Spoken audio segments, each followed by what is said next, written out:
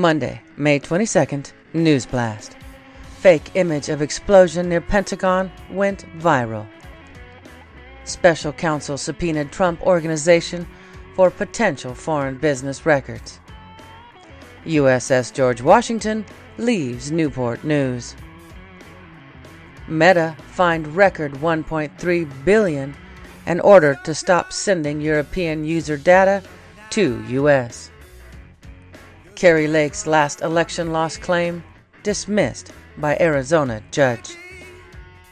Hit Squad Hillary says Biden's age is a legitimate issue. TikTok files lawsuit against Montana over download ban. Michigan State professor forced students to pay $99 for left-wing causes. U.S. Department grants access to Biden Afghan documents after GOP threatens contempt charge.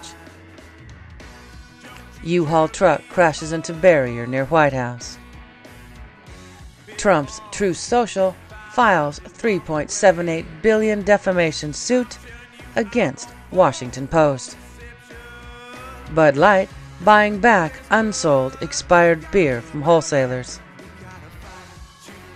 FBI again refuses to share document Republicans say proves Biden was involved in criminal bribery scheme with a foreign national 24 hours after McCarthy said they would hand it over.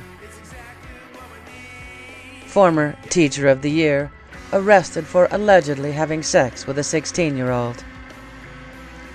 North Carolina governor declares state of emergency due to GOP school voucher expansion, tax cuts. Matthew 7:15. Watch out for false prophets. They come to you in sheep's clothing, but inwardly they are ferocious wolves. Where was the last place you lost your credit card or ID?